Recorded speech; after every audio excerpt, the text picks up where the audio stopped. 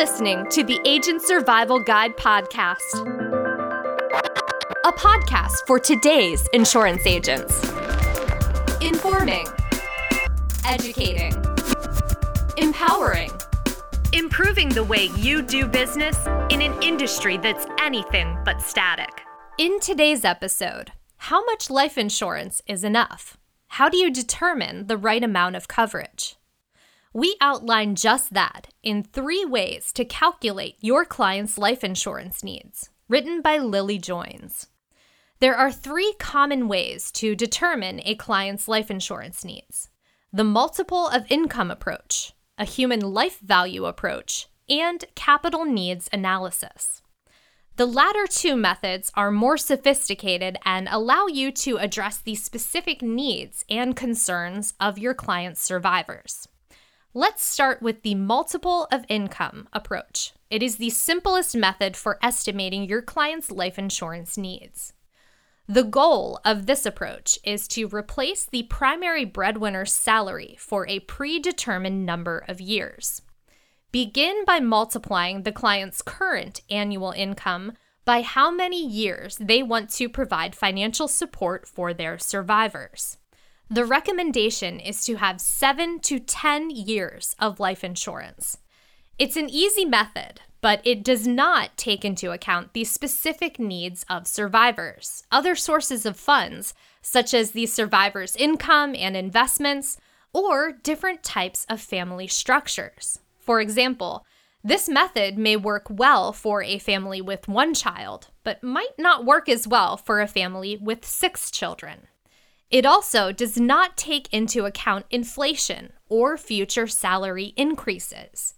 Using this approach may lead to over-insuring or under-insuring your clients, but it is a start. Second, the human life value approach is a method that considers your client's age, gender, occupation, current and future earnings, and employee benefits. There are several steps to determining the overall value of the client if they were to die today. Estimate the client's earnings from now until a set point in the future, typically their expected retirement age. Be sure to factor in future wage increases as well. Subtract the insured's annual taxes and living expenses from the total. It's usually safe to assume 30% of their salary will go to taxes. Select an assumed rate of return on the remaining total and subtract it from the gross amount. In other words, subtract the interest you expect the money to earn. Add the cost of additional benefits provided through employment, such as healthcare, that will need to be replaced when the client dies. Remember to account for inflation. The primary goal of this method is to replace income lost. It does not necessarily account for funeral costs, children's educational expenses, or other specific future needs. Finally, the capital needs analysis is the most widely used approach for estimating life insurance coverage.